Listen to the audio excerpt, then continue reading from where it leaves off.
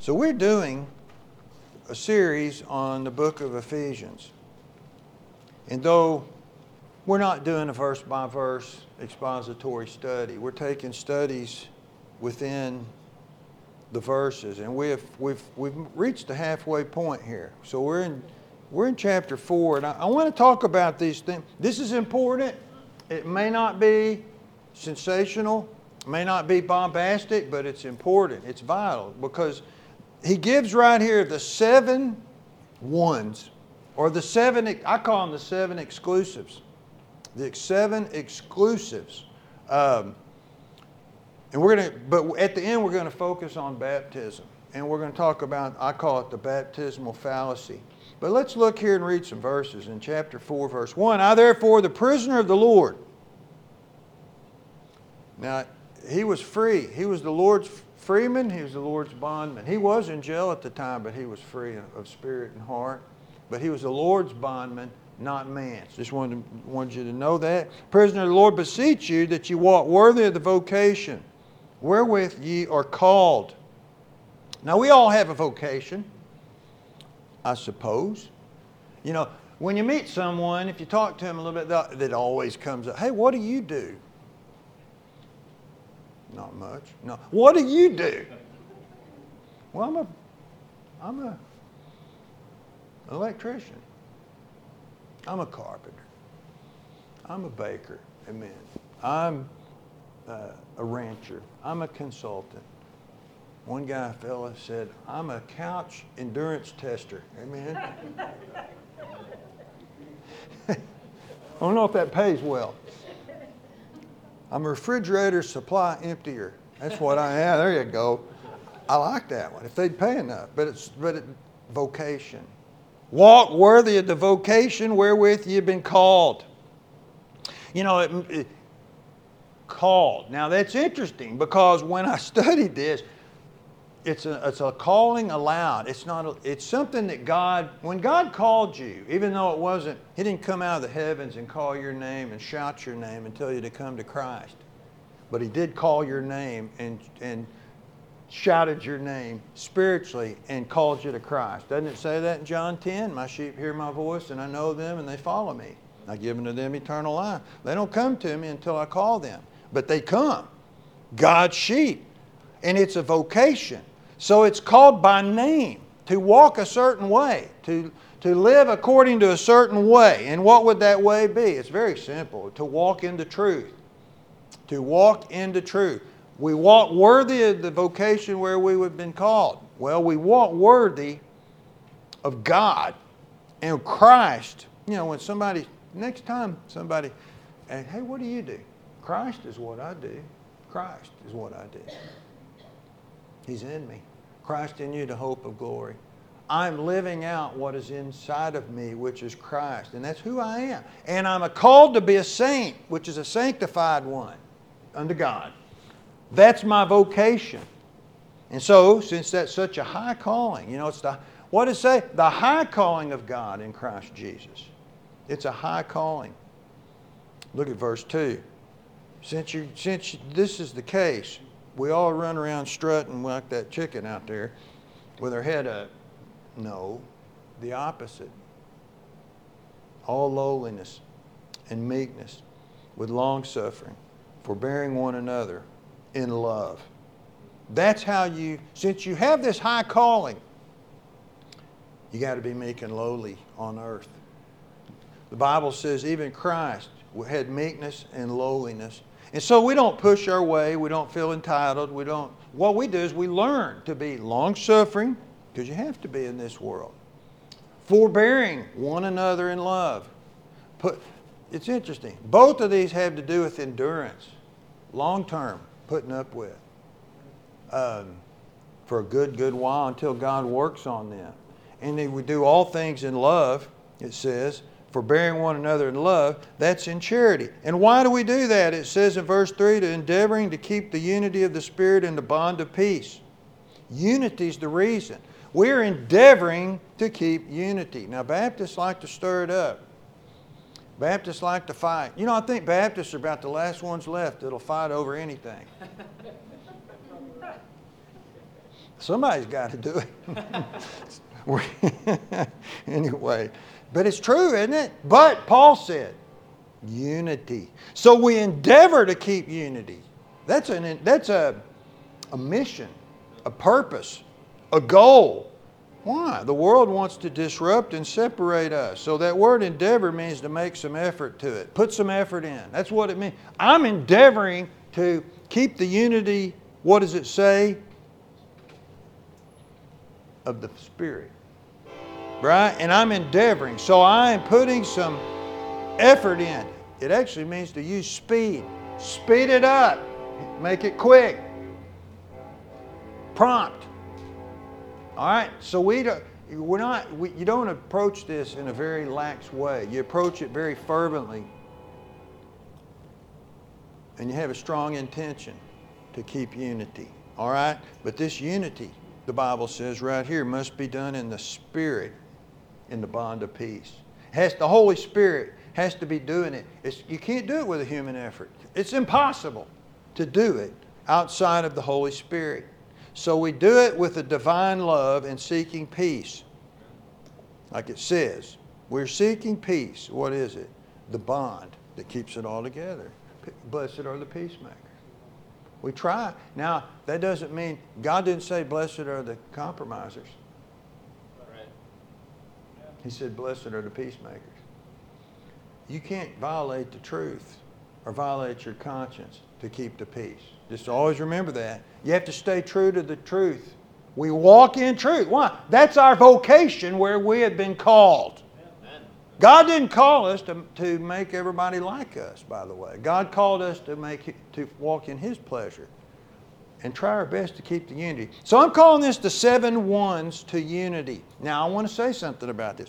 You have to have all 7 of these components to be saved. This didn't really hit me until after I finished the message or studying it. It hit me at the end. You got this. These are not only urgent, these are necessary for a person to prove that they're saved. Now look what it says. Let's just study this. Now, verse 4. There is one body. You're going to count 7 of these things. 7 ones. They're all exclusive, but they all go together. There's one body, one Spirit, even as you're called in one hope of your calling, one Lord, one faith, one baptism, one God and Father of all, who is above all and through all and in you all. So, here's your 7 exclusives. There's only one of these. Now, this is what's interesting. Some of these, there's only one. Many of these, there's many. But only one of them really matters. So this is what we're going to talk about. We're going to try to distinguish the 7 ones. So let's look at the first one. Paul said, to stay unified in the Spirit, there is one body. Now what body would that be? The student body? I reckon not. Even the church body? No. There's many bodies. There's many local assemblies right now meeting, having church as we speak. All over the world for that matter. Now, I know the heretics don't meet much on Wednesday nights anymore. And the liberals don't meet much on Wednesday nights either anymore. They allowed COVID to change everything. But Bible believers meet. But there's only one body. Now what would that body be? It's very simple, right? The body of Christ. The body of Christ. The one bride. Christ is only going to have one bride. There's many virgins, one bride. We call it the church of the firstborn. Hebrews chapter 12 verse 23 says that we are come to the church of the firstborn. Now who is the firstborn? Jesus Christ.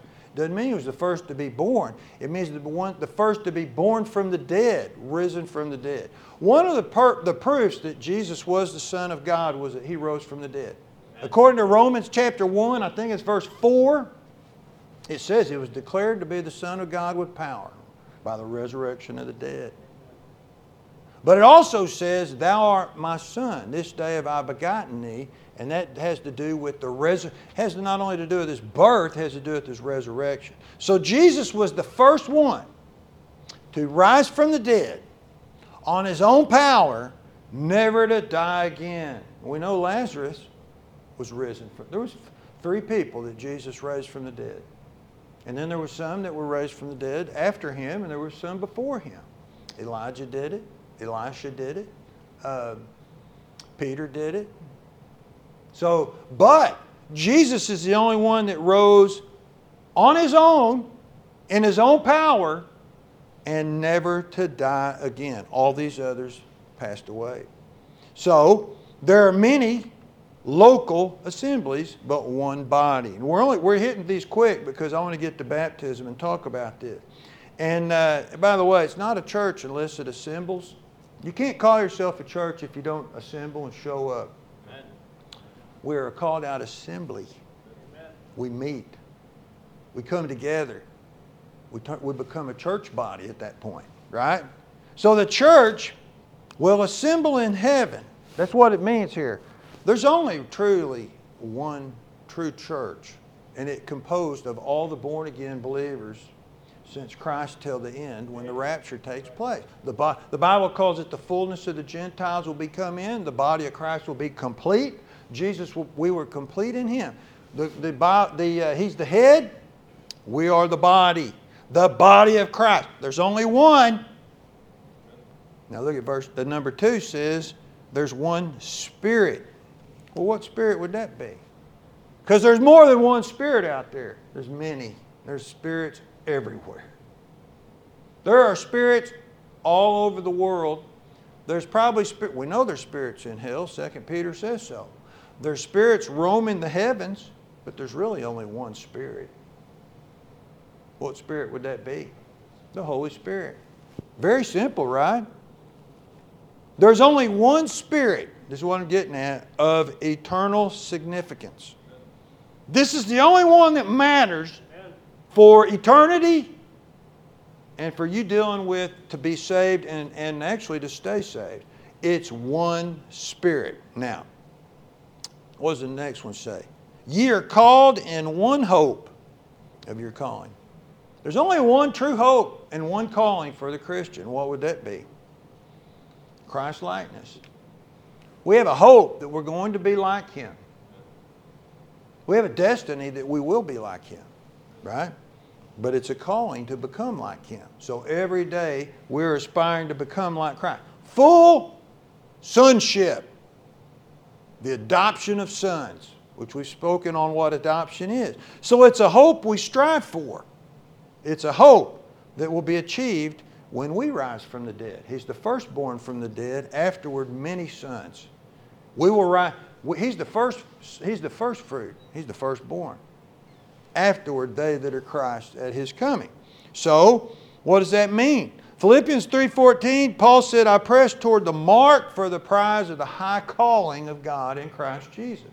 We are called to become like Jesus Christ. So in the church age, this is the one hope that he's talking about right here. This is the only hope that matters. You say, I hope it rains this week. Well, I hope a cold front blows in, boys. You better hope better things. You better hope that you're going to become like Christ someday. You will. You will. It's the hope of our calling. So all 3 of these, there's only one that matters. Now this one's interesting. One Lord. One Lord. Turn over to 1 Corinthians chapter 8. Now what he's saying is there's only one Lord that matters. Did you know the word Baal means Lord? They worship the Lord. Baal of many things. Baal of the breach, the Lord of the breach, the Lord of the hole. There were many lords in the Old Testament. Look at 1 Corinthians chapter 8 and verse 5. Paul said, but though there be that are called gods, see, there's many gods. We'll talk about that in a minute. Whether in heaven or on earth, as there be gods many and lords many. But to us there is but one God, the Father, of whom are all things, and we in Him, and one Lord, there it is, Jesus Christ, by whom are all things, and we by Him. So we find that Jesus is that one Lord. Right? So turn over to chapter 12. chapter 12 and look at verse 3. Wherefore I give you to understand that no man speaking by the Spirit of God calleth Jesus accursed, and that no man can say Jesus is the Lord by the Holy Ghost. Now, most people that only call Him the good Lord, they don't probably know Him, but people who know who call Him the Lord, it's Spirit unction. Now, we know that the devil is going to call Him Lord. We know that all will bow and call Him Lord. But to us, He's the one Lord. He's the Lord Jesus Christ. The one Lord. Only the regenerated can call Him that. Okay? So, there are many lords out there. I know it's kind of silly, but to the wife, the husband is Lord. 1 Peter chapter 3 says. Now look at the next one. One faith. Now this one's interesting. I got some good little smiles from the women. They were excited about that, by the way. It doesn't matter. Just treat him right, like the Bible says, and God will bless you. There are many faiths. No. You know, people say, I'm of this faith, I'm of that. That's a total lie. Did you know there's only one true faith? There's only one faith. This one's interesting. There's many lords. There's many spirits. There's only one faith. There's only one faith. You can't say, I'm following the Buddhist faith. That's not faith. Faith is only in Jesus Christ. You can't find one place in the Bible where faith is put or installed or used in anything other than the Lord Jesus Christ. So when people say, my faith is strong, well, what is it? Turn over to Galatians chapter 2. What faith is it? So listen here a minute. We endeavor to keep the unity of the Spirit. We give it all we can because God said to live at peace with all men. And you try to keep unity and oneness until we come to the unity of what? The faith. That's found here in we'll look at that in a minute. But Galatians 2:20, many people, this is their life verse, their favorite verse. I am crucified with Christ, nevertheless I live, yet not I. But Christ liveth in me, and the life which I now live in the flesh, I live by the what? The faith of the Son of God, who loved me and gave Himself for me. The faith. The faith. Now, he said the only faith there is the faith of the Son of God. You know, the Bible says in James 2:1, have not the faith of our Lord Jesus Christ, being partial with respect to persons. Why? It's the faith of Him. That's the only faith there is. I hope does that make any sense? Did you know in 1 Timothy 4:1 it says that many will depart from what? The faith. What are they departing from? Jesus Christ. And they're giving heed to seducing spirits and doctrines of devils. So when a Catholic is really worried about, they want to get saved, they know they need to be saved, they're afraid to be saved, they'll always say, my family's going to tell me I quit the faith. It is no faith. It's not Jesus Christ. What they're basically saying is, I'm entering into the faith. I'm entering into belief and trust in only Jesus Christ. I'm leaving that heresy, which is not faith. Faith is only in God. We can talk about that one more if you want later. Now, number 6, we'll go back to Ephesians 4. Number 6 is baptism. There is only one baptism. Now you think about that one, we'll come back to it. And then number 7, it says there's one God and Father of all, who is above all and through all and in you all. There's only one God, the Father. We just read in 1 Corinthians 8, there's many gods. But there's only one true God. There's only one Creator. There's only one who's called the Almighty. There's only one who is Elohim, Jehovah, who is above all. He sits at the very top of the universe in heaven. Through all, everything was made by Him. And in you all, that's the fatherhood of God. He's only your Father if He's in you. Right? So what do we see here? You've got the whole Godhead. The Son.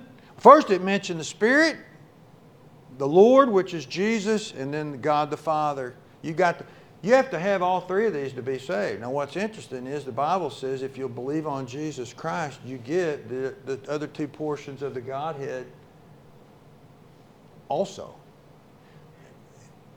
Does that make sense? You put your faith in Christ, you automatically get sealed with the Holy Spirit. You get God the Father as your Father. So you get all three through Jesus Christ, and in Him dwelleth all the fullness of the Godhead bodily. It's a wonderful, wonderful thing. Now, you have to have all these to be saved. And they all go together. And it's really beautiful. And I'm glad Paul said there's only one of these because it distinguishes. So let's go back to baptism for a minute and we'll finish out on this. Now, these are exclusives. Okay, what that means is this is the only one that matters at the exclusion of all others. Okay? For eternity. That matters for, distinction. They are distinctly, why? Eternal significance with each of these. So, they're very much, even baptism. You must be baptized to be saved. That isn't very Baptistic, buddy. You better watch it. You know what's interesting about Baptists are, our name is we baptize our converts, but we know that water baptism doesn't save them. Isn't that interesting? Why? It's a different baptism. Did you know there's 7 baptisms in the Bible? Different types, but only one of them is the one baptism that has eternal significance. Now let's look at this. 7 baptisms. Let me show you real quick. Turn over to 1 Corinthians 10. 1 Corinthians 10. So we know, it's real interesting to me that there's only one body and there's only one faith, but there's many of all these others. Actually, there's only one hope of your calling. There's many of all these others, but only one of them matters for eternity. I don't want to confuse you too much, but let's look at 1 Corinthians 10:1. Moreover, brethren, I would not that you be ignorant how that our fathers were under the cloud, all passed through the sea. This is Israel. And we're all what? Baptized unto Moses in the cloud and in the sea. I know what every Baptist is going to say, but when they were all going into the sea running from Pharaoh, Moses pulled them over and said, we're going to baptize every one of y'all first. We're all getting dunked before we cross. No, they were going through the sea. That was the baptism. They identified unto Moses. They were baptized unto Moses. Basically, he was the lawgiver. They're baptized unto law. So this is going through the sea through identification that they are people of the covenant that God gave to them before they ever left Egypt. God said, you're going to be my people. You got to get baptized. You're going through the sea. All right? So what about, turn to John chapter 1. And when you study the Bible, once again, the proof of how beautiful the Bible is and how wonderful it is and how unsearchable. Most of these major doctrines, there are 7. 7 judgments, 7 resurrections, 7 raptures, 7, what are we talking about here? Baptisms, but only one matters. All right? Only one really matters for us. It's for the church. Who did Paul write Ephesians to? I don't think he wrote it to the people, the Pharisees in Jerusalem. He wrote it to the church in Ephesus, which was a Gentile city, by the way, which means my desired ones. All right? So, John chapter 1, and I must hasten. Look what it says in verse 29. The next day, John seeth Jesus, this is John the Baptist, seeth Jesus coming unto him, and saith, Behold the Lamb of God, which taketh away the sin of the world. This is he of whom I said, After me cometh the man, which is preferred before me, for he was before me. This is John speaking. Look what John says. And I knew him not, but that he should be made manifest to Israel. Therefore am I come baptizing with water. And John bare record, saying, I saw the Spirit descending from heaven like a dove, and it abode on him. And I knew him not. This is so interesting to me. But he that sent me to baptize with water, the same said unto me, Unto whom thou shalt see the Spirit descend, what? Same as he which baptizes with the Holy Spirit. And I saw and bear record that this is the Son of God. So the second is John the Baptist's baptism. Now what is that baptism? It was in water. It was full immersion. But you know what the purpose was? Number one, we just read it, to manifest Christ to Israel. Jesus said, suffer it to be so. I have to be baptized so I can be proven to be the Son of God. The Holy Spirit descended in bodily presence like a dove, and God spoke from heaven saying, This is my Son in whom I am well pleased. That was the manifestation to everybody that saw it. This is God's Son. God said so from heaven. But also, it was a baptism of repentance. Why? We are preparing for the Son of God to come to us and come and save us. Now listen, this is a national baptism to the nation of Israel. Not one Gentile ever got baptized by the baptism of John the Baptist. Do you understand that? Not one. All Israel. So that's obviously not the baptism that Paul's talking about in Ephesians 4. And neither is the one about Moses either. So let's keep looking. What's the third one? Turn to Matthew chapter 20. Matthew chapter 20. First baptism was the baptism of Moses under the cloud and in the sea. Second baptism was the baptism of John the Baptist for repentance, but it was to manifest the Messiah to Israel. The third one is found in Matthew chapter 20. So look what it says in verse 22. But Jesus answered and said, now this is to John and James, Johannes. There you go. All right? You know not what you ask. Are you able to drink of the cup that I shall drink of, and to be baptized with the baptism that I am baptized with? They say unto him, We are able. He saith unto them, You shall indeed drink of my cup, and be baptized with the baptism that I am baptized with. But to sit on my right hand and on my left is not mine to give, but it shall be given to them for whom it is prepared of my Father. This is not saying that John and James were going to go get baptized after this. They'd already been baptized. They got baptized way back when John the Baptist was preaching. I just want you to understand that. Jesus is saying this is a baptism of physical suffering. Suffering, but it's a baptism. And he's saying, you're going to suffer just like I did. You know, James was beheaded in Acts chapter 12. John lived till he was 90-something years old, boiled in hot oil, and he lived through it. He was exiled on the Isle of Patmos. The most beloved man, John, was hated and persecuted most of his life. His own church he started kicked him out, and a guy by the name of Diotrephes wouldn't even let him come. Why? He had to suffer just like Jesus did. It's called the baptism of suffering. You know what this suffering is? This is a baptism to the will of God above your own body. I will do God's will, not my body's will. Okay? I'll go ahead and say it. This is not the one baptism that Paul's talking about in Acts chapter 4. Let's look at the next one. Turn to Acts chapter 2. Acts chapter 2. Now a lot of this is a dispensational thing, but look at Acts chapter 2. This is the famous verse that Peter says to his converts at Pentecost. When they all said, What shall we do? They were pricked.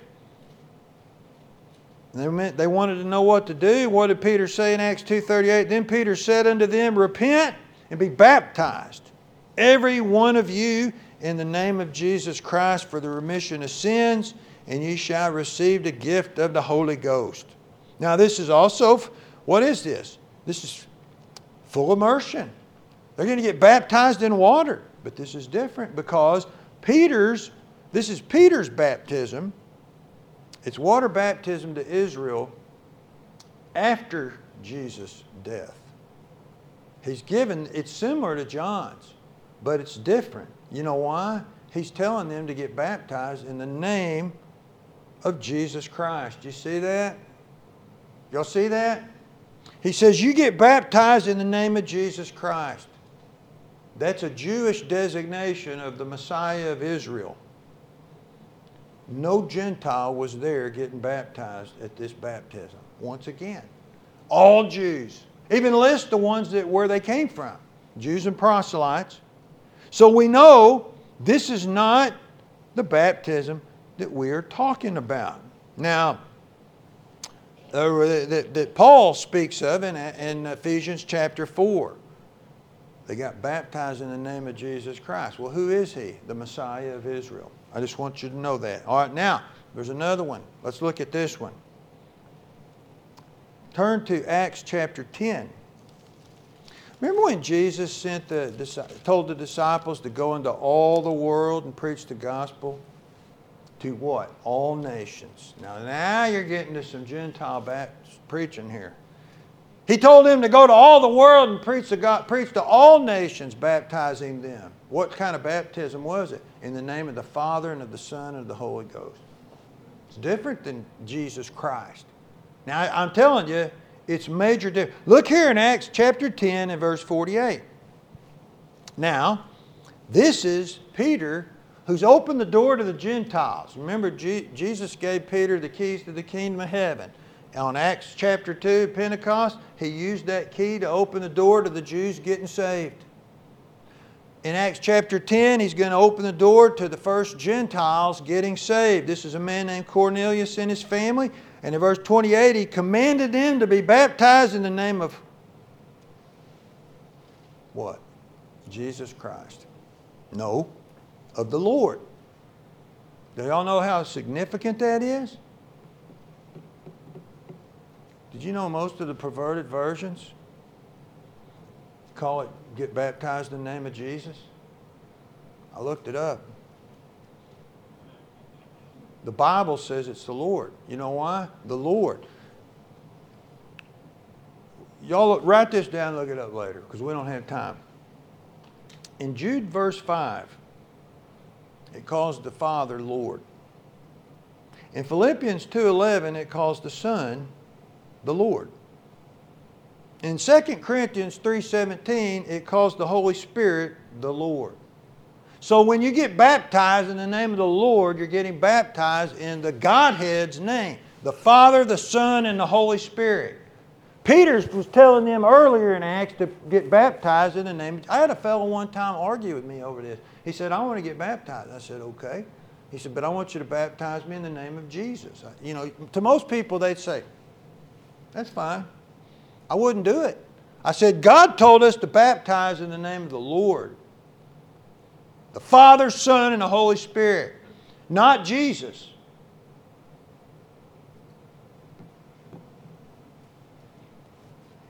You want to hear what happened? We got in the baptistry. I baptized him, and as I was taking him down, he said, in Jesus' name. He yelled it out. You know what happened to that fellow after that? He went and joined one of those Jewish Sabbath Baptist churches. He wanted to be a Jew.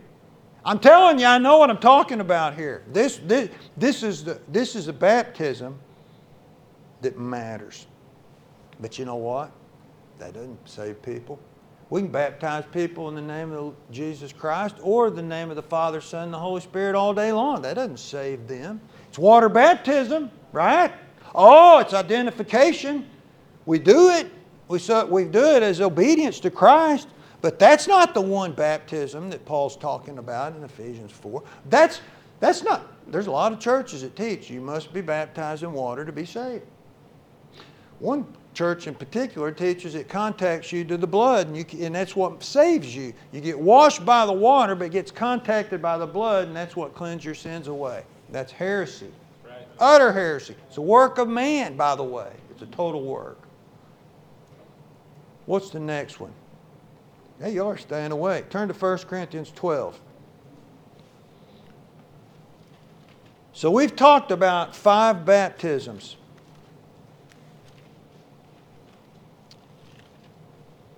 Five baptisms. This is the 6th. 1 Corinthians 12. Look at verse 13. For by one Spirit are we all baptized into one body. Uh-oh, y'all see the connection here? By one Spirit we're baptized into one body, whether we be Jews or Gentiles, whether we be bond or free, and have been all made to drink into one Spirit. Now this is such an interesting, this is a complete baptism. You know why? The Holy Spirit is doing the baptizing. And it's baptizing you inside and out. You actually drink of the Spirit of God when you get this baptism. So not only do you get fully immersed outwardly, your whole inner man gets completely baptized by the Holy Spirit. And where do we go? Into the body of Christ. Full immersion.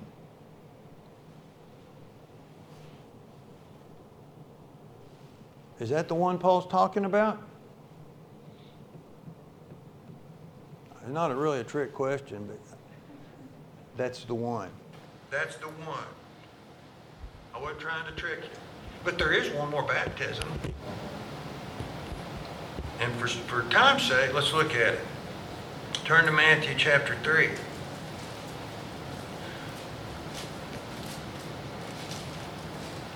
That's why I call this the baptismal fallacy. You know why? A lot of people get these baptisms mixed up, and they're going to go to hell on it because it's a work of man. Right. The Bible says we're saved by the operation of God. You want to get baptized by me or God? I mean, that's pretty simple, isn't it?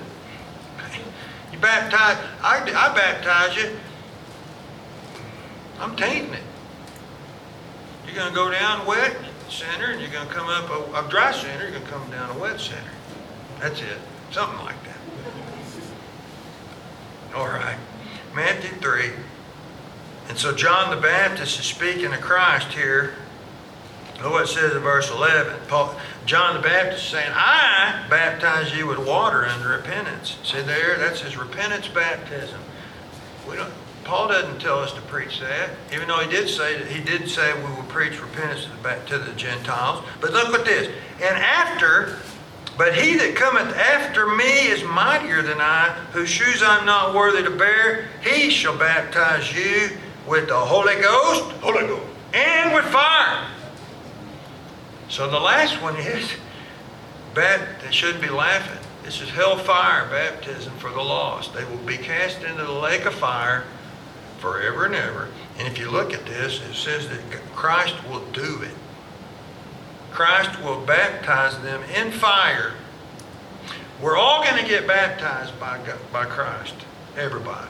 The saved are going to get baptized, what? By the Holy Ghost, by the Spirit, into the body of Christ. But the lost are going to go to unquenchable fire, which is the lake of fire.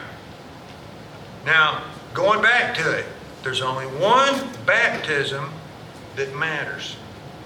You don't have to be water baptized to be saved. I think, though, if you get saved, you'll get water baptized. If the opportunity arises, you will do it because of the importance of it. Because in Acts it says they commanded them to get baptized. It was a command of God to do it. So that's why I call this the baptismal fallacy. You know how many people have gone to hell trusting baptism? Trusting the wrong one. Just trust Christ. Trust Christ. It's not of the 7. So you can see how all of these 7 go together to enforce the fact that we're saved. Amen. Forever and ever. The Bible says the whole Godhead got involved in you getting saved. They drew you They called you together. It's a working of the whole God. God fully, it's amazing. And God did it all, and we're saved. All right. If you have any questions on that, let me know. Or thoughts? So the question would be, have you been baptized by the Spirit into the body of Christ? Has this happened for you? And if so, have you been water baptized in the name of the Father, Son, and the Holy Spirit, proving that you're saved so you can be a member of a New Testament church? Has that happened for you? And if you have, then what you're doing is you're bowing to the will of God, and you will have the baptism of suffering, because Jesus said the servant's not over his Lord, and we will suffer like him. And we take up our cross just like Jesus took up his. And we have the same type of identification that Moses had. Ours is with Christ, though, under grace, not the law.